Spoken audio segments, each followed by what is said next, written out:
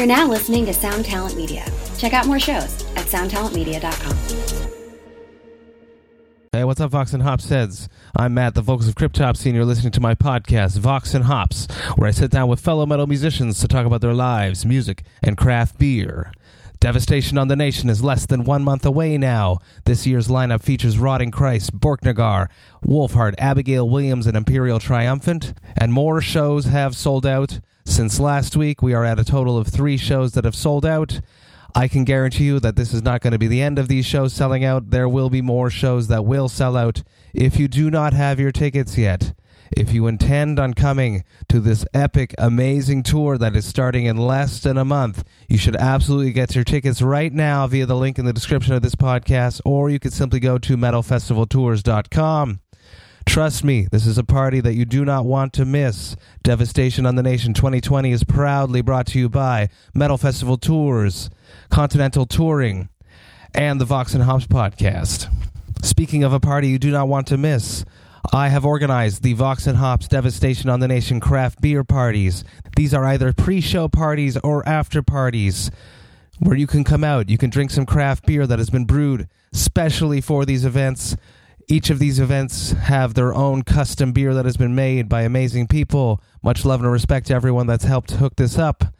You can come out, you can party alongside other Vox and Hops heads, the Devastation on the Nation crew and band members, and at some of these events, even I'm going to be there. All information for the Vox and Hops Devastation on the Nation craft beer parties is available on metalfestivaltours.com. Check it out, come out, and party Devastation on the Nation craft beer style.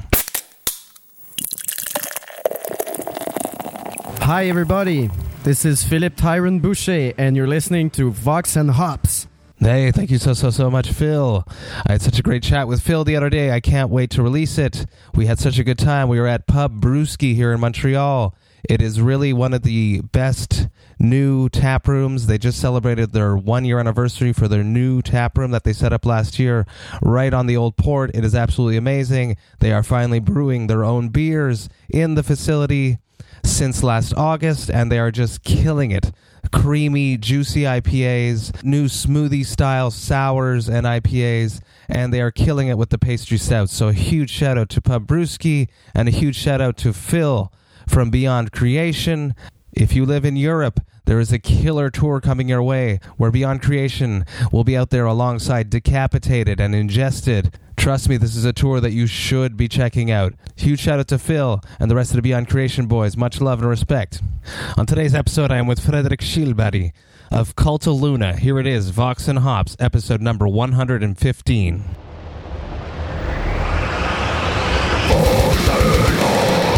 I warn you, what you are about to hear is very disturbing indeed.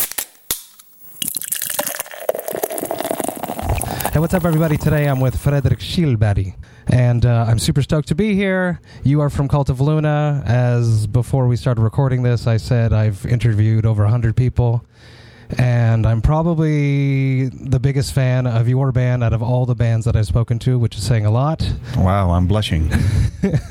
But you should. You guys got something special. I remember the day that I listened to the first Cult of Luna record was Vertical. I woke up extremely hungover on New Year's Day after a very good New Year's Eve party, and I had to go to my wife's grandmother's house for a party, and it was quite a drive. Luckily, I wasn't driving, so I popped in Vertical, and it was just love at first hear, and I haven't looked back. I went back and explored everything, so thank you so much. I am honored for sitting down with me right now. My pleasure. Let's start at the beginning. Classic Vox and Hops question. What is the soundtrack of your youth when you're growing up in your home? What music was playing when you were not in control of the record player? Oh, man. It was probably like Exile on Main Street with the Rolling Stones, or some other kind of 60s pop, Beatles or The Who, or that's basically what I was brought up with. Yeah. At what point did you discover, and when you had control, what was that first band that was your band? I remember the first record I bought with my own money was the Guns N' Roses record. I think it's GNR Lies. Yes. Yeah, that's the one. That's the one I bought. And what made you gravitate towards that? It was something in his voice that I thought sounded not like any other. So that's basically what drew me towards it, and of course the way they looked at the time, I thought they were super cool. Yeah, I remember Axl was on the cover of some, I think it was Rolling Stone or something when I was at my parents' friend's house. Yeah. And he had a nipple ring and he had no shirt on, and I was immediately like drawn to it, like, what is this? Yeah. And he's sort of sexy. Do I like that? What's wrong with me? I'm a guy, but he's got long hair and sort of cute. I remember that distinctly. Just traumatizing my youth. Yeah. I can't imagine. No, but that was the first record I bought, and but I was still kind of listening to. I never really let go of the Rolling Stones and all that, and still to this day, it's those records. I listen to them almost every day. So it's wow. Yeah. So you grew up in a steady place, musically. Yeah. My mother and father were very into music, and music was playing all the time, and kind of a broad variety of music, everything from like ABBA, Beatles, the Rolling Stones, Deep Purple, all that stuff. So that was kind of what I was brought up with, and it's still with me. That's amazing. Yeah. That's amazing. Yeah. I know that Sweden has a very strong culture towards music. Yeah. It's important. They invest a lot into the music schools, and it's a part of your curriculum in high school and throughout schooling. Yeah. Very different than here. Did you automatically gravitate towards the guitar? Was that the first? No, I didn't start playing guitar until I was almost 18 years old. Really? Yeah. Okay. So what was that first love? Well, my father, he tried to encourage me. He actually built me electrical guitar, but I wasn't. I was like, thanks, Dad, and it's sat in the closet. Yeah, it's like, well, I don't really know what to do with this. I'm not very into it. So I just kind of left it hanging, and I was more into playing like the piano, and I was singing. That was what I was doing, and still to this day, that's my main instrument, I think, still. So that's the way I approach instruments also. Playing the guitar, I rarely sit down and just play, and there's a riff. It's always in my head. I always sing it first, and then I kind of translate it to piano that's very interesting. Or guitar. Yeah, that's the way I do it. That's fun. Yeah. Do you remember why you started playing guitar? Why did you finally succumb and go back? Well, I am again with the Rolling Stones. I was listening to one of the records, and the way they played guitar, Keith Richards and Ronnie Wood, and I was listening, and I just thought, this sounds so great. And then I, of course, saw pictures of Keith Richards, and I just thought, wow, he is the coolest guy ever. I'm going to smoke cigarettes, drink booze, and play guitar. Like, maybe I should try this. Do you remember your first live concert experience when you went to go see a show? Yeah. It was actually a Swedish, like, do you say boy band metal? It's a band called Europe. Yeah. Famous for the song The Final Countdown, maybe. A lot of people know that song. I've definitely heard that one. Yeah, and their guitar player, Key Marcello, at the time, he's from my home city, Umeå. Really? Okay. Yeah. So this was probably around 86 or something like that. I was five years old. I was with my dad, of course, again, at like the local hockey arena. So yeah, that was my first concert memory.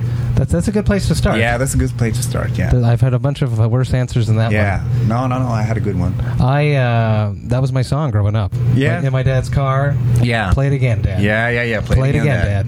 Yeah, it's still a great song. I love it to this day. Belting hooks, yeah, absolutely. Vox and Hops is all about hanging out with metal dudes, talking about their lives, their music, and craft beer. Yeah. Today I brought you something special. It just came out. It's called the Ukulele IPA. It's a New England IPA, double dry hopped, with experimental hops. Mm-hmm. These are two hops that they sadly probably genetically modified to put into this Probably, beer. yeah. It's the HBC 644 and the HBC 342. Let's see what the suckers got. As I'm pouring this out, tell me, do you like craft beer? Yes, I do. I mean, for the last 10 years, like we talked before you pressed rec, it's just been a boom everywhere, I guess. So you get to try a lot of these, especially when out touring. It's the best part. Yeah, that's the best part. You get to. We went to this place in Dallas just last week, Brain Dead Brewery or something like that, and tried a bunch of different kinds of craft beer, and it was great. Yeah. It's obviously my favorite part of touring. Yeah. So. Cheers. Thank you so much for coming, drinking a beer with me. Thank you so much. It smells creamy, tropical. Yeah, a little bit dank, slightly tangy.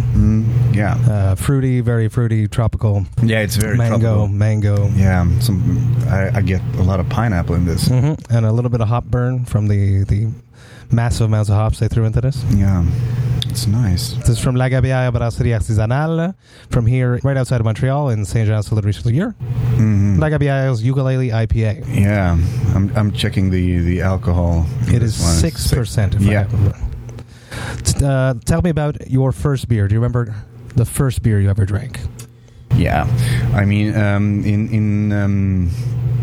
in Sweden we have you can't buy beer in just regular stores. That's over 3.5% alcohol.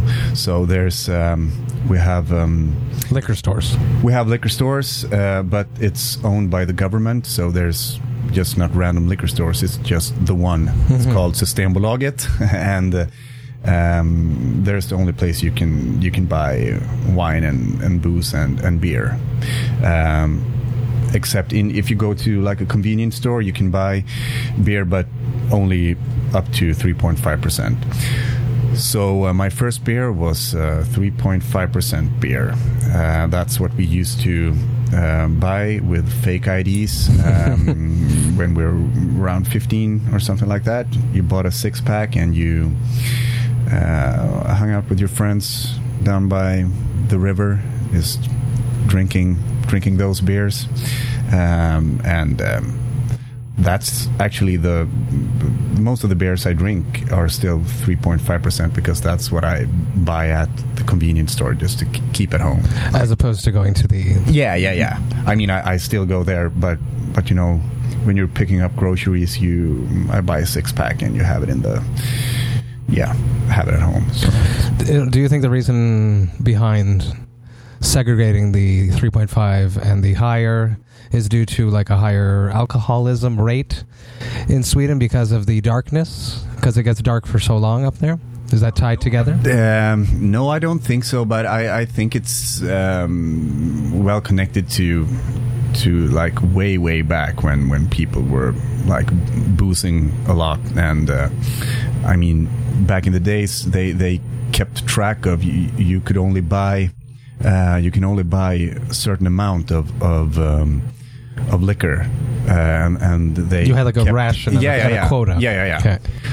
Exactly. So I don't think maybe has something to do with that, but there was a time maybe in the 70s you could buy 4.2% beers in convenience stores, but they got rid of that as well. So, people just got too wild. Yeah.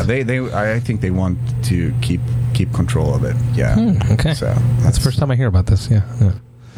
Let's talk about the craft beer scene in Sweden. Mm-hmm. Having toured there, I know that it's really on point and it's going crazy like everywhere else in the world.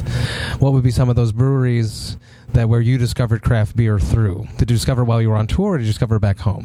I discovered it back home, I think. Yeah, there's a couple of them in I mean, I come from Umeå. It's a town about 120,000 people, so it's not a big city at all. But as of now, I think there's at least 5 or 6 like local, pretty big for 120,000 people. Yeah, wow. Yeah, and they are making great beers. Yeah, they are. So it was probably like an IPA that was like the first one I tried out. And they're not like trapped into being 3.5%. They can make any percentage beers they want. But they're still sold through Systembolaget. So, got it. Yeah. If you want to go with a can, you can't buy a can from a brew pub. No. I mean, no, not a brew pub, but the breweries, they sell them to the bars in the city, so you can buy them at a bar.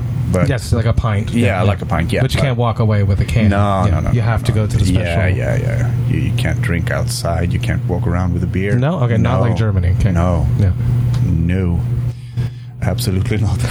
it's frowned upon. Yeah, I mean, people do it anyway, but you get a fine if they catch you. Same as here in Canada. We're not allowed to walk around and be publicly inebriated, which is a good thing. Yeah. Let's dive back into the music. Mm-hmm. If you could go back in time in a time capsule and relive one tour that you've done out of all the tours you've done, because it was your favorite, it had the best moments, it had a horrible moment that became a fun moment in hindsight. Yeah. Wow. I mean, we always have such good times when we're out, but probably the first time when we went to the US in 2005, we were opening up for Mastodon. It was right before their big breakthrough, I guess. They've just come out with the record Leviathan. Killer album. Absolutely. And that was for like a month here, and that was absolutely an amazing experience. First time in the US for us, and opening up for them and hearing them play every night and just doing our thing. It was amazing, really. That's a good memory for sure. There's lots of good memories on the road, but there's also some bad ones. Yeah. What would be a horrible day that you wouldn't want to relive? Well, we had this tour in Europe probably around that time also. It was 6 weeks long, and we played, I think we did 40 shows before we had a day off. Wow, yeah. In a row, and it was in midwinter, like February or something like that, and it was freezing cold everywhere, and the car broke down and everyone was like sick with pneumonia and stuff, and it was just horrible. I think all of us cried at some point during that tour. It was I don't want to, I'm glad we did that tour, but I wouldn't ever want to go back and do it again. It was no, there's some moments that you have to get through. Yeah. That helps you grow as a band, B, grow as a person. Yeah. And then you learn what to fix for future things. Yeah. I mean, we were playing Berlin and packed up, and it was like 3 a.m, and we had to drive to Lyon. It was like an 18-hour drive, and it was just like that every day almost. Just sitting in a Sprinter. Yeah, sitting in a Sprinter. You got it. Yeah. Before like, the bunks. Yeah, before like GPS and everything. So we had printed out like the MapQuest. Yeah, MapQuest. And we were like sitting there. No, it's right. No, we missed it. Fuck. Yeah, we have to go around. Yeah. It was absolutely terrible.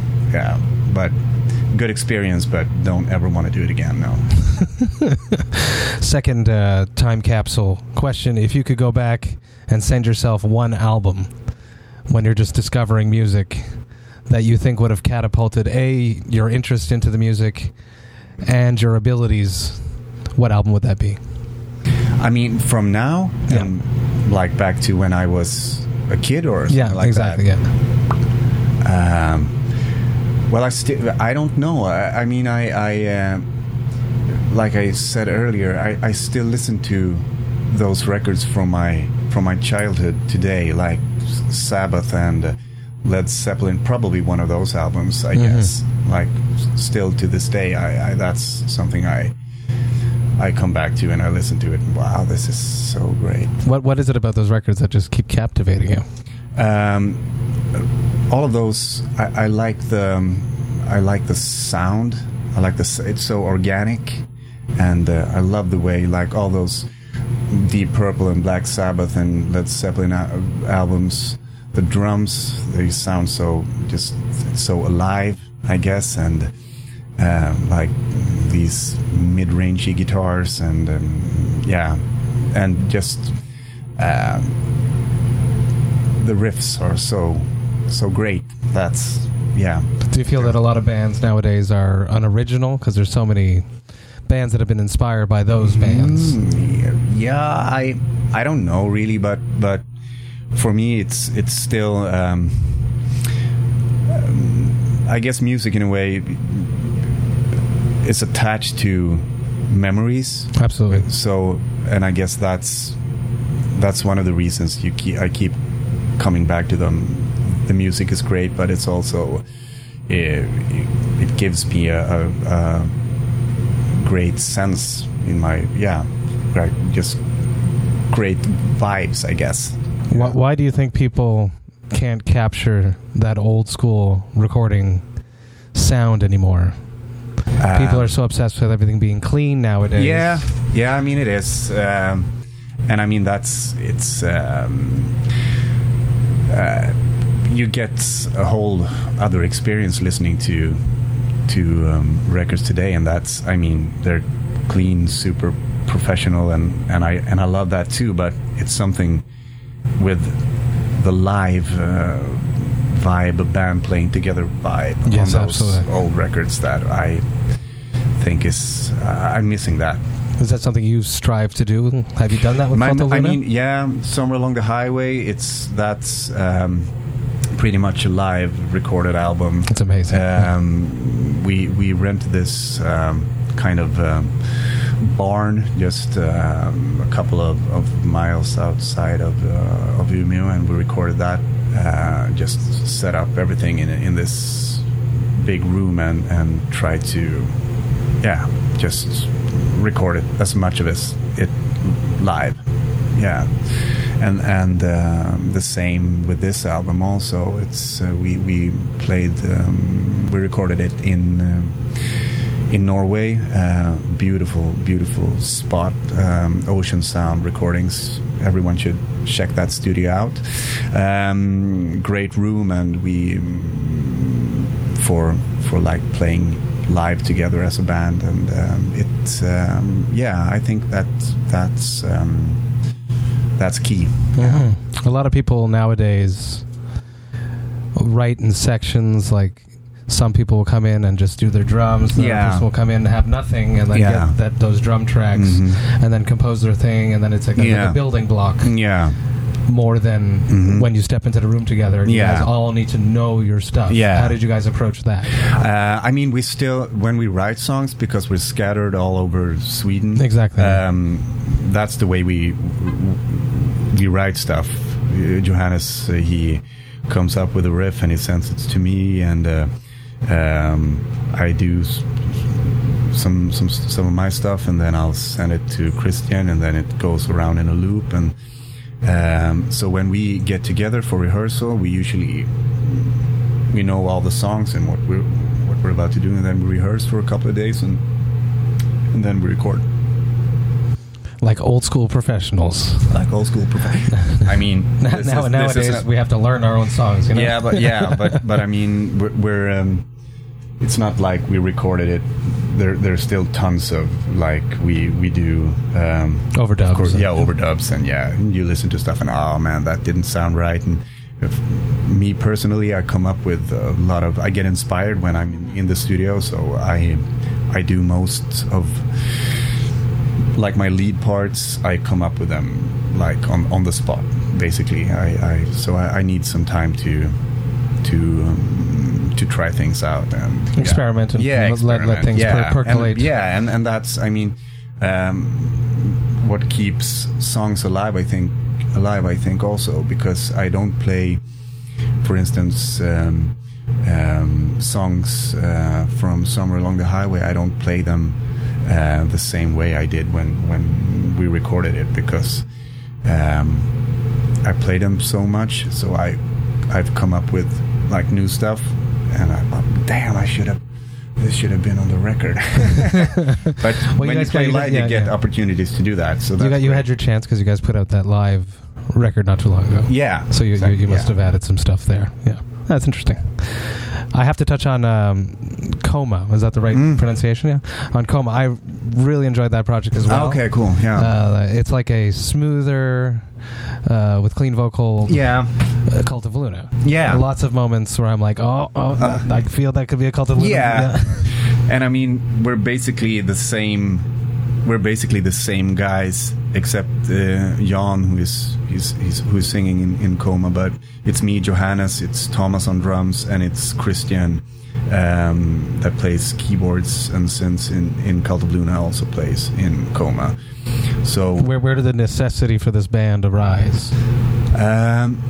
Well, I think Johannes and Thomas had and Jan had a band called Plastic Pride in the 90s and early 2000s, and when they kind of just dissolved. Yeah, dissolved. Yeah, and but they wanted to continue, and then but take like some kind of new approach, and they started Coma, and then it was just around the time I started playing with Cult of Luna as well, and Johannes said, do you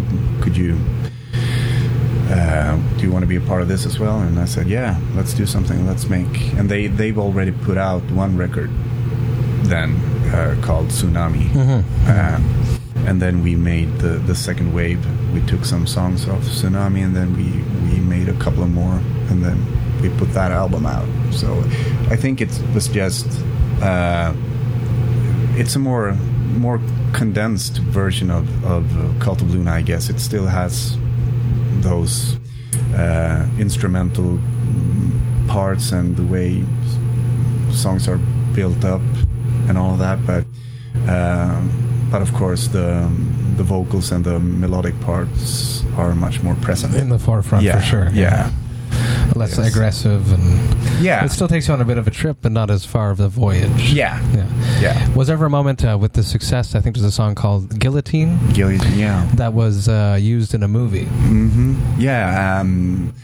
The dragon. Yes. The girl with the dragon tattoo. Yeah. Was there ever a moment that you were thinking that Coma might become the forerunner band, and Cult of Luna might actually have to take a step back because of the popularity? Nah, I don't think so. No, not really. But no, I'm just gonna say no. Because it's a great track, and being in a huge movie, you guys must have been like, "Oh my God, how did this happen?" Yeah, for sure. But no, I think we've always had the primary focus on Cult of Luna. And Coma was just always this secondary but, side project. We worked in cycles that album cycles. So so these 2 years we're doing Cult of Luna, and then we're doing Coma, and then we're doing Cult of Luna. So they were overlapping. So you guys are always busy. Yeah, which is a good thing. Because idle hands. I also have to talk about the Julie Christmas EP. Such a fan of that. The Hermanic vocals. Yeah. That turned out really well, I think. How that ever came to be. I'm sure you guys have spoken about it at length. Yeah, I mean, that's really 100% Johannes. I mean, he and Julie got in contact. I don't really know how, but about doing something together, and we weren't sure if it would fit. Would fit, or were going to happen, and but there were some songs written, and then she did her thing, and we got it back and listened to it, and like, wow, this is something else. It's like a whole other beast. Yeah. It turned out great, and that was such a fun project and fun tour. Those guys are, she's great, absolutely great. We got to see her last night. She was at in New York, yes, of course. Yes. Yeah. I have to ask: is there going to be a part 2? We don't know. We haven't spoken about it. For now, the answer is no. Okay, I'm sure there's lots of people that are eager. Yeah, absolutely. We'll see. Back to craft beer. Yeah. To wrap it up, if Cult of Luna could ever make a craft beer, what would it be called, and what style would it be? Oh, actually, we were approached by, you were talking about Gothenburg earlier, this is a couple of years back, but by a craft beer brewery, and they wanted to make a beer with us, with our name. That was, their idea was some kind of dark, like a dark lager kind of beer, I would guess. But I would go like for I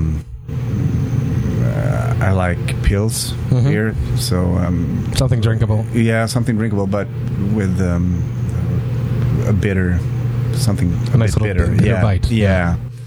That's a Dawn to for me. beer. Yeah. Why not?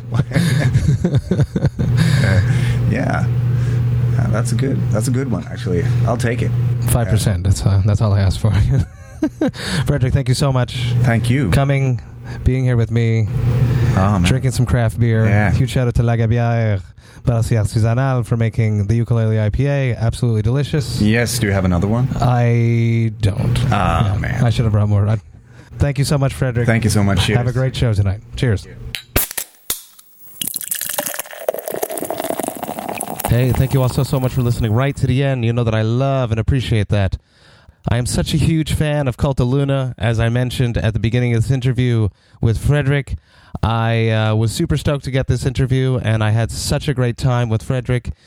My experience at the show just made me even more of a fan. If you can get out to the remaining dates on this Cult of Luna, Emma Ruth Rundle, and Intronaut tour, you absolutely should. It is an experience that you absolutely need to have in your life. So a huge shout out to everyone involved in that tour. Special little nod and a love to Chris Noth, the sound man, the TM of that tour. Much love and respect, brother. Can't wait to hang with you again. As always, the best way to support the Vox and Hops podcast is by going to the Vox and Hops Big Cartel page. Anything that I receive through there is greatly appreciated, and there would be no Vox and Hops podcast without all you Vox and Hops heads supporting it since the beginning. Another way that you can help support the podcast is by simply helping me promote it. The best way to do that is to just talk to your friends about it.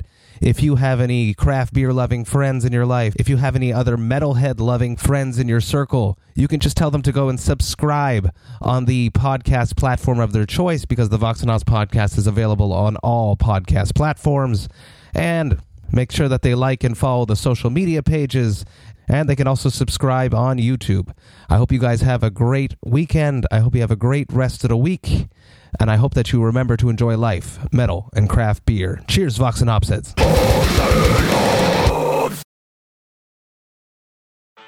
Bowie, Dylan, Marley. You've heard the names and maybe you've heard their songs, but what about the stories behind the records that made titans of music like these so universally loved and important? Join me, Josh Adam Myers, host of The 500, as each week I go through a different album from Rolling Stone magazine's 500 Greatest Albums list from 2012 with an incredible lineup of comedians, actors, and musicians talking about how the music has impacted their lives. New episodes of The 500 come out every Wednesday. Listen now wherever you get your podcasts.